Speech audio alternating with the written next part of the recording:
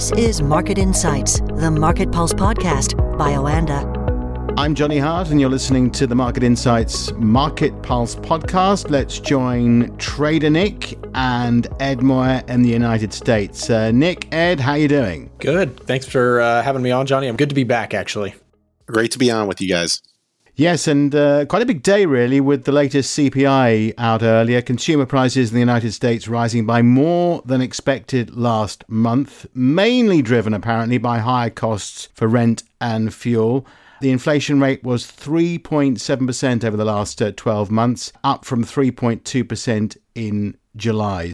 Interesting to see market reaction to these numbers, Nick. I would have thought they'd be negative, but we're in positive territory at the moment. Any idea why? Well, I think the inflation number here today was definitely an interesting one. The expectations for markets have been pretty dang optimistic in the last 3-4 months. This number, however, showing some stubbornness in the inflation department, and especially, kind of concerning to see that core CPI staying stubborn. As you mentioned, shelter, things like that can be really, really key to getting that inflation number really truly down, not just the headline stuff, which can, be quite volatile with, food and gas prices. One thing that you mentioned there with the stock market today, I'm definitely going to have to see what Ed says about this too, because it's a weird reaction. Now, if you were watching the charts when it first happened, when you first heard, or when we first got the numbers rolling in, the dollar index shot to the upside. It was at first a reaction that I would say was somewhat warranted, right? You had, CPI month over month staying unchanged. And of course, CPI year over year, that headline number that everyone looks at, ticked higher. And so did core. So all of these things would, in my best judgment, would have offered a higher dollar on the day. But we saw the initial reaction do just that, and then kind of gave it back and traded sideways to down on the dollar for the rest of the day, while indices have stayed strong. So, it is one of those things. My speculation here is that it's perhaps kind of just a resilient, in terms of the stock market side of things, some strength there just in terms of what people are expecting from earnings, from companies. Perhaps there's a little bit of that. But again, the initial reaction is confusing, not just, you and I, Johnny, but lots of people are, at least from various conversations I've been in today, it seems like a bit of a confusing move. So maybe, Ed, you can give us a little clarity on maybe offering some suggestion as to why the market kind of initially moved as you might expect it to, and then reversed everything in the following hours. It was pretty clear that the algos, when the headline dropped, it was Supercore posting the biggest increase since March. When you just take a look at all the expectations, it just seemed that we got a little bit of heat there. And that's obviously what helped yields spike higher. Did we go above the August highs? No. Did we see investors quickly dissect, okay, what was behind core? Well, when you take a look, rent, it's shelter prices is key. And when we saw rents, they only had their smallest gain since December of 2021. Obviously, rent did contribute to some of the core gains, but I think there's this belief that we have the peak for shelter prices is in place. So the disinflation process is still intact. When the core month over month headline reading, 0.3, but, it's mainly due to rounding. So I think a lot of people then said, well, maybe it wasn't, as hot as, the initial glance was. So I think when you try to, see exactly, why are stocks doing what they're doing today? There's a lot of drivers for stocks. Number one, we continue to see Apple is dealing with these China concerns, flagged now as a security problem with their iPhone. So we're going to see what happens with that. You have an AI meeting with the Senate. You have, Zuckerberg, Musk, so many, AI leaders. The security must be insane right now at Capitol Hill. But I think you're probably going to see, there's going to be, I think, some guidelines that are get put in place for AI rules. But I think overall, this is a market that's saying, well, Looks like the Fed's almost done. The November rate hike expectations kind of edged higher. September was always a hold. It was never in doubt. There was, even if we had a much hotter inflation report, September was always a skip. Now the question is, November, December, is that the last rate hike? Could there be a chance that surging energy prices, gasoline prices could complicate things? And could that lead to possibly more than one rate hike? Unlikely, but it's still there. You never want to lock yourself into a position of one and done, because I think, for the Fed, we might have had a couple times this year where we said that. So I think this is a market that is seeing, the end of tightening is almost here. Did we get enough out of this inflation report to have any definitive stances? No. But I think in the end, this is a stock market that's still riding the economic resilience story. There are hints it's going to be uglier. I think Deloitte came out with a holiday outlook. It's going to be one of the worst ones in many years.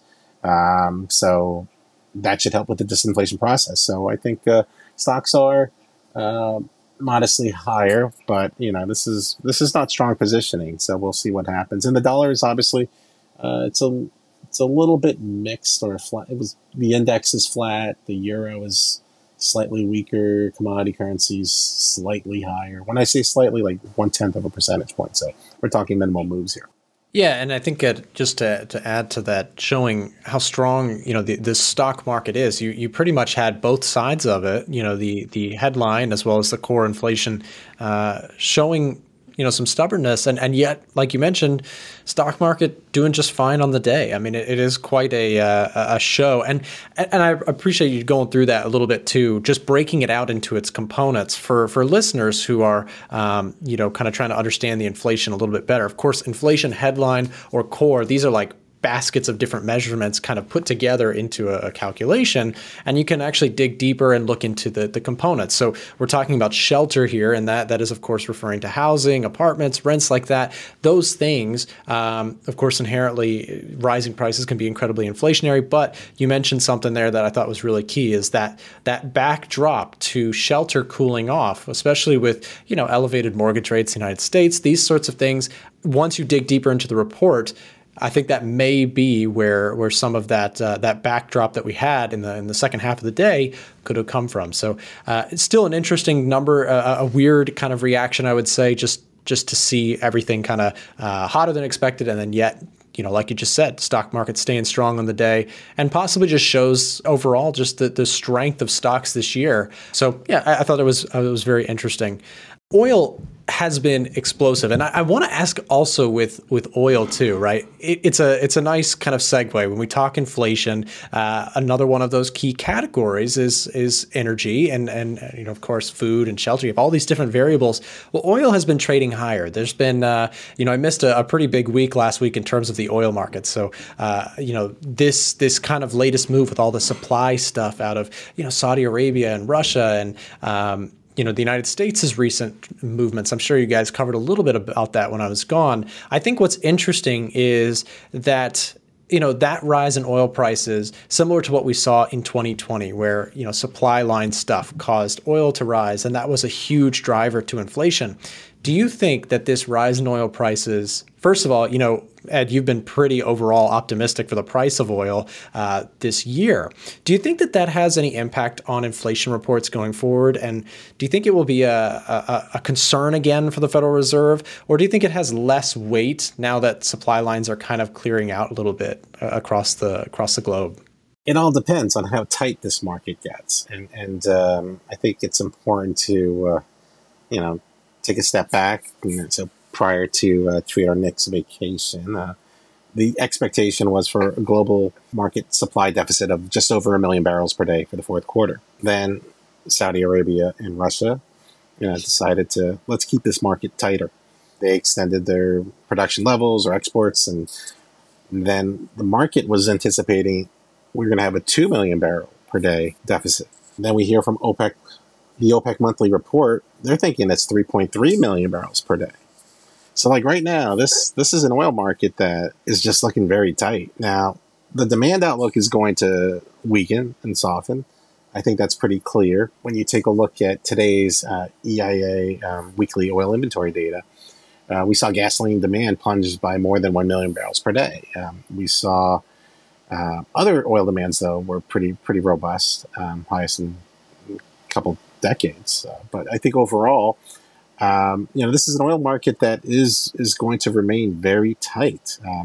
We're getting countless reminders on how tight it is. The IEA's monthly report suggests, these Saudi cuts are really going to cement that belief. So, what's that going to do for inflation? It's going to keep, higher energy prices eventually feeds through. So, you could say, well, X energy. Well, energy prices really do influence everything. So you're going to see some, I think, a reacceleration broadly.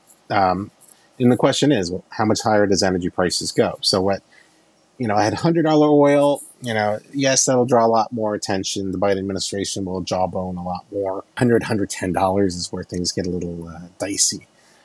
So I think, are the risks of $100 oil there? Well, a couple of weeks ago, I was saying that, so I'm still going to stick to that.